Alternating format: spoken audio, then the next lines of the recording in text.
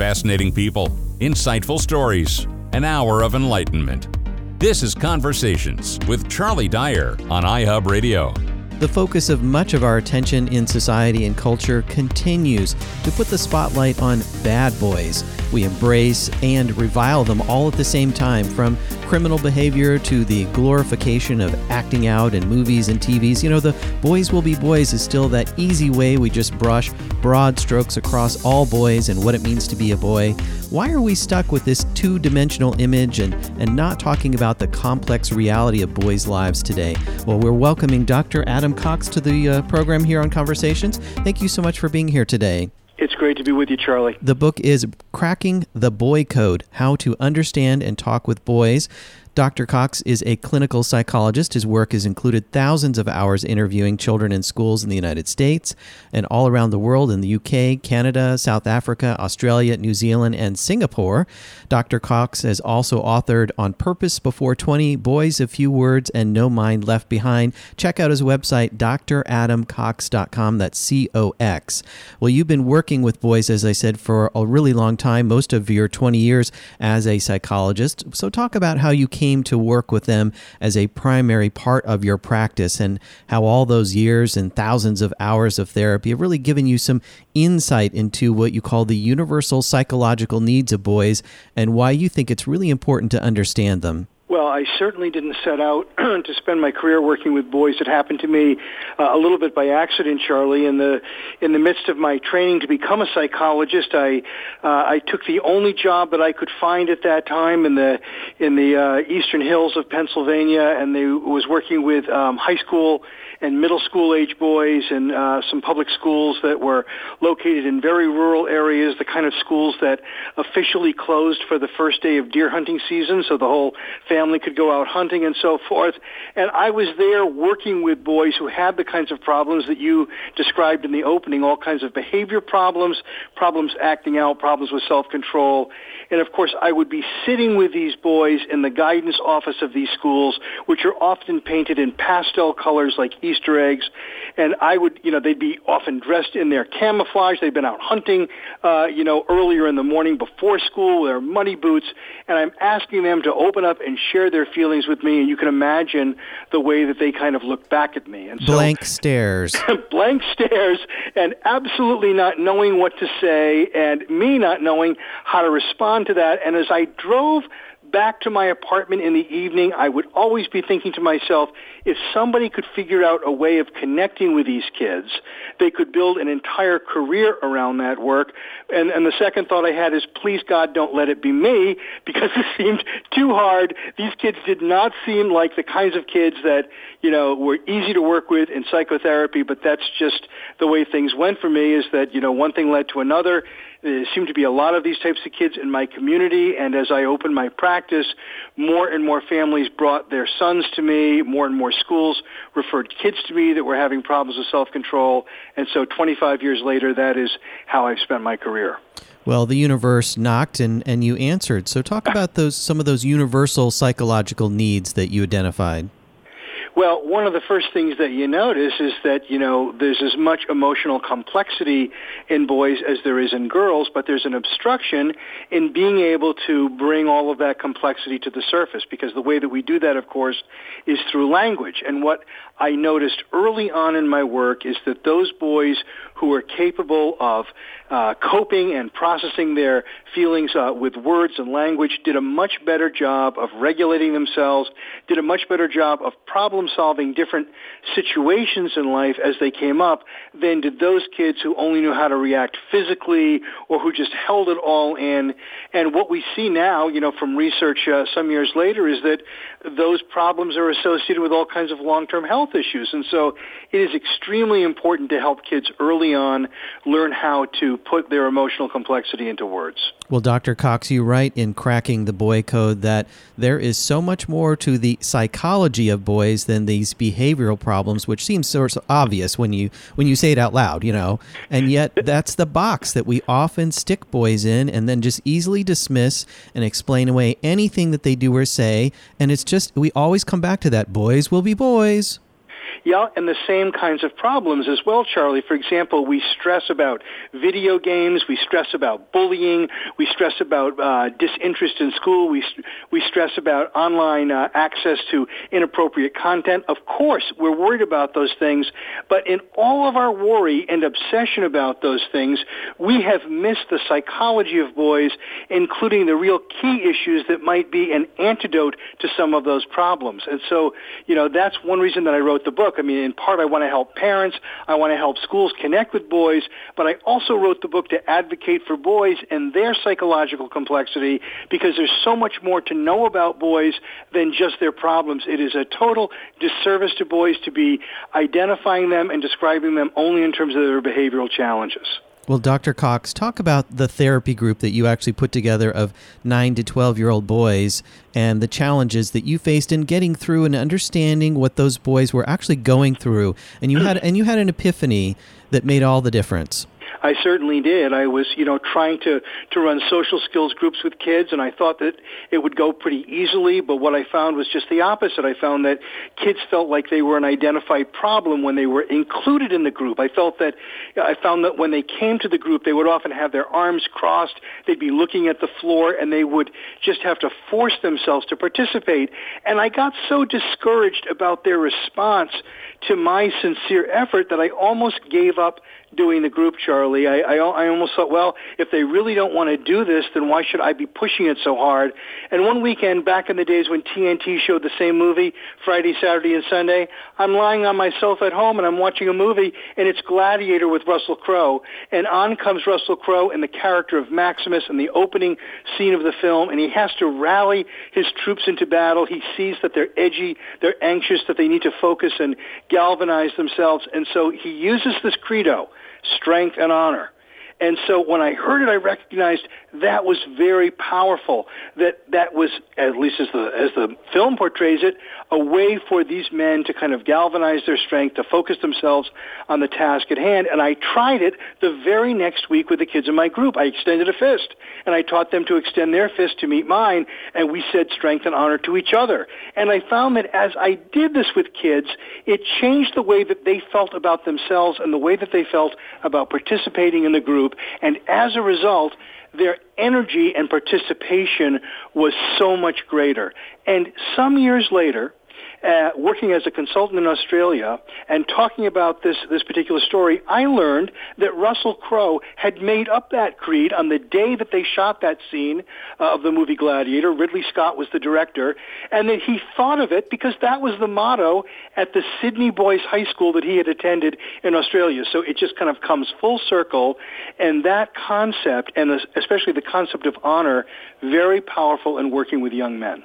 Well, what do you think it is about that strength and honor statement and sort of feeling that breaks through that wall and allows you to actually connect with these boys, regardless of the setting, the size of the group, or where you are in the world talking to the boys? You say this really works pretty much everywhere, Dr. Cox. It absolutely does. And the kind of take home here is that it makes boys feel more like they want to feel about themselves. And I discuss in my book that it's so important for boys to connect with their ideal selves. And embedded in that concept of strength and honor is a sense of that ideal self. And I have found that to be a universal with boys. Now, I have defined that further for boys, sometimes, in very large groups as, the strength to do what's right, the honor to do it well. So I try to not necessarily make that a militaristic concept.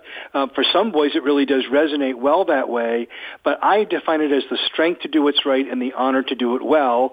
And so that has broad application in boys' lives.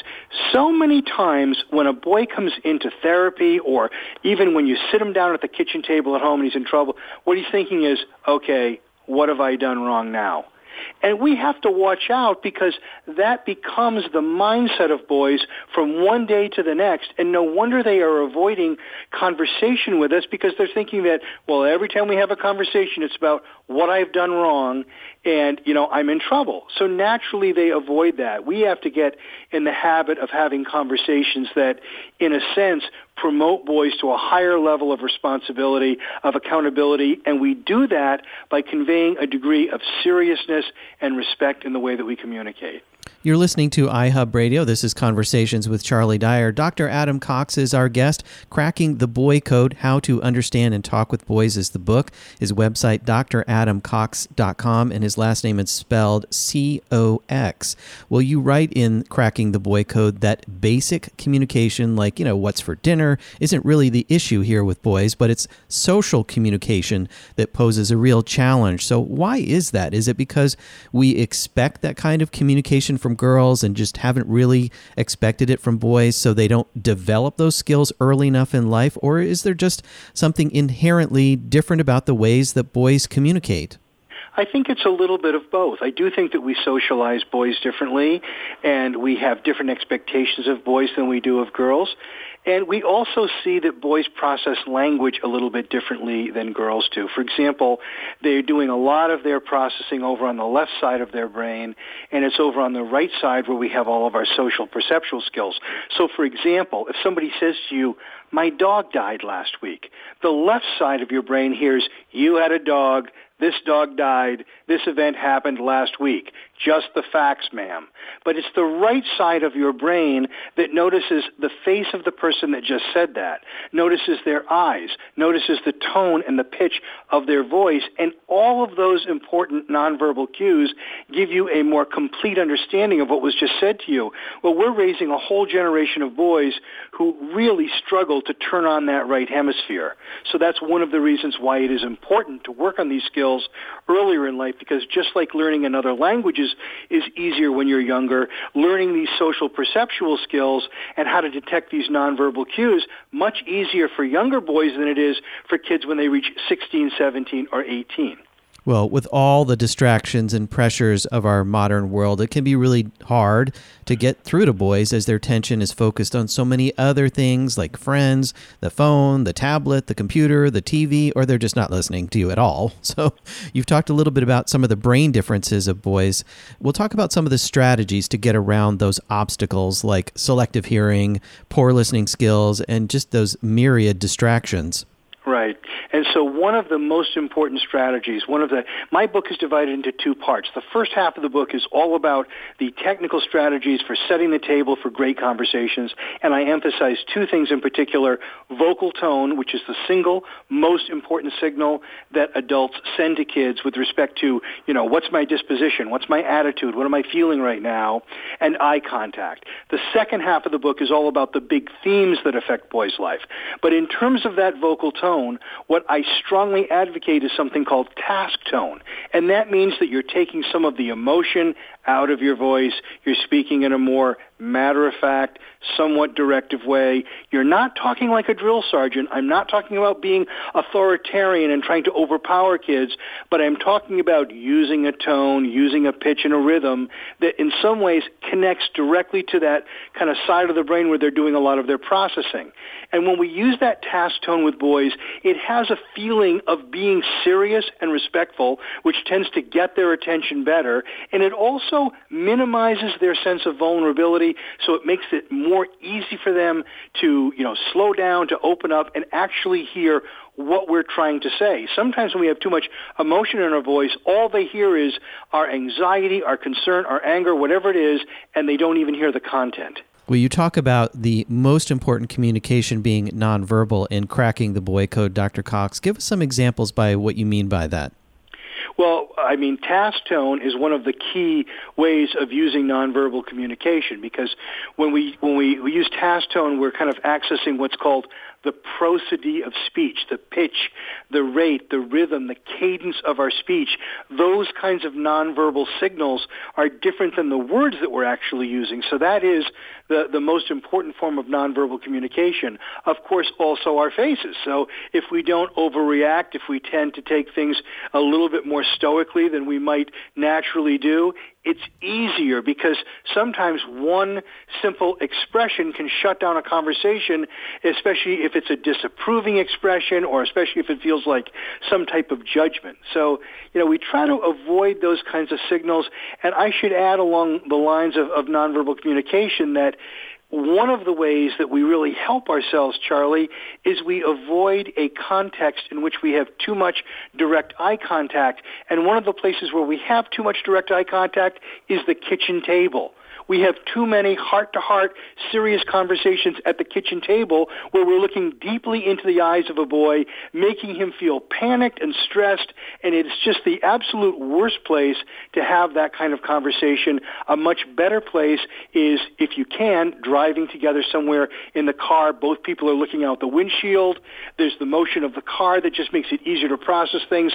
That's where great conversations are had. At the very least, take a walk, play a board game. In my office, I am constantly playing a game of catch as a way of distracting from eye contact. It's not that eye contact isn't extremely important for children to learn. We teach children, of course, that they show respect with eye contact, that we listen with our eyes as well as our ears. But at moments of vulnerability, moments of stress or anxiety, that is not the best time to demand eye contact. Well, Dr. Cox, that leads me right into personal space. Talk about how boys develop that sense of space, because when you're giving somebody eye contact, you're in a way, you're invading that. So why is that so important to them, and why they think we're actually invading it, and their defenses go up so early in life? You write that by the age of 8 years old, many boys will actually make their first sign and stick it on their door, keep out. That's right. And so, I mean, that is they start kind of having boundaries and wanting to draw lines. And I think a lot of the reason is because so often the conversations that we're having are about some type of correction. Imagine, if the only time that, an authority figure has an interaction with you is when there's a correction to be made, or when you might have done something wrong or something like that. And I am trying to advocate for conversations that are more open and less judgmental. But you're absolutely, right, is that, that the sense that you're invading my privacy is one of the reasons that kids hold us at arm's length. They're often also thinking you're trying to control me. Because, everything that we say seems to be an expression of our desires, what we want, what we think is the best thing. Sometimes they think that we're just simply boring because, whether we realize it or not, most of us as adults repeat ourselves all of the time. We often rely on the same phrases over and over again.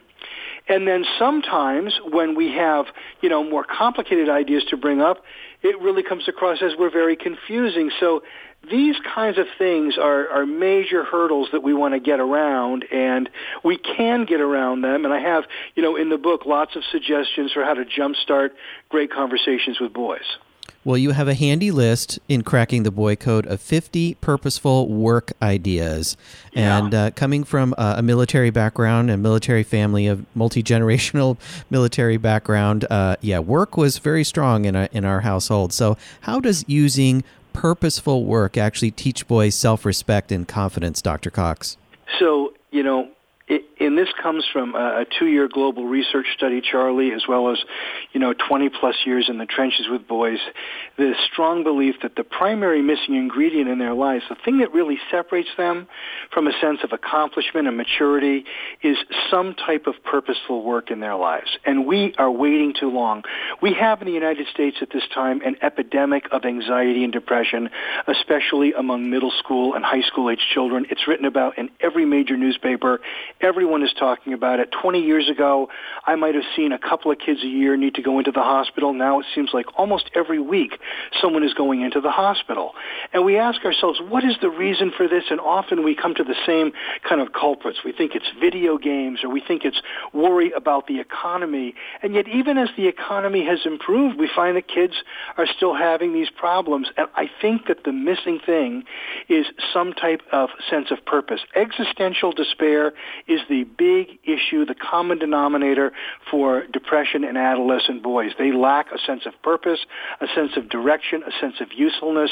They have no tangible way to make a contribution to their community. We are asking kids to do little more than sit in their chair, pay attention, and just get good grades. Of course it's important to get good grades, but we relentlessly focus on academic achievement to the exclusion of every other important aspect of development in life. And I think that doing some type of purposeful work, and I mean, it certainly becomes a crisis for adolescent boys, but even for boys much younger, it is often the key to learning greater self-control, greater accountability, greater responsibility, all kinds of things that we want to see in boys. And certainly, the list that you put out could read something like you do in Boy Scouts or something like that. But even folks who are more online oriented, helping out with setting up a local website for a charity or something like that. I think really keys into something that they might be interested in that's not pushing them in a direction of like, well, I'm not an outdoors kid, I don't want to do that Boy Scout thing. I think getting them motivated into their own interests is part of the building up their self-confidence, right? Thank you for bringing up that point, because even though I am personally a strong advocate for hands-on type work, and I look for opportunities for kids to do more things with their hands, it is absolutely true that some kids are just wired differently, and what they would rather do is build a computer. What they would rather do is some type of technical work or even some type of office work in a parent's place of business or something along those lines. So yeah, there is no one solution that is the right solution for every child. That's why I provide 50 different kind of possibilities and different possibilities for different age kids within the context of the book as well. So, but the important thing is that you are attaching yourself to something that is larger than yourself. You're committing yourself to something that is larger than just your individual needs, and you have the great satisfaction of feeling like you have made a contribution to something larger than yourself. And often along the way, you're learning something technical and specific that garners respect and approval and admiration from others. Dr. Adam Cox is our guest here on Conversations with Charlie Dyer. You're listening to iHub Radio. The book is Cracking the Boy Code, How to Understand and Talk with Boys. I love books like this, that you've got lots of little bits and bytes throughout all the chapters that you can pull away and put into practice right away. The website is dradamcox.com. C-O-X is his last name. Thank you so much for being here today. Really a pleasure to be with you, Charlie. Thank you.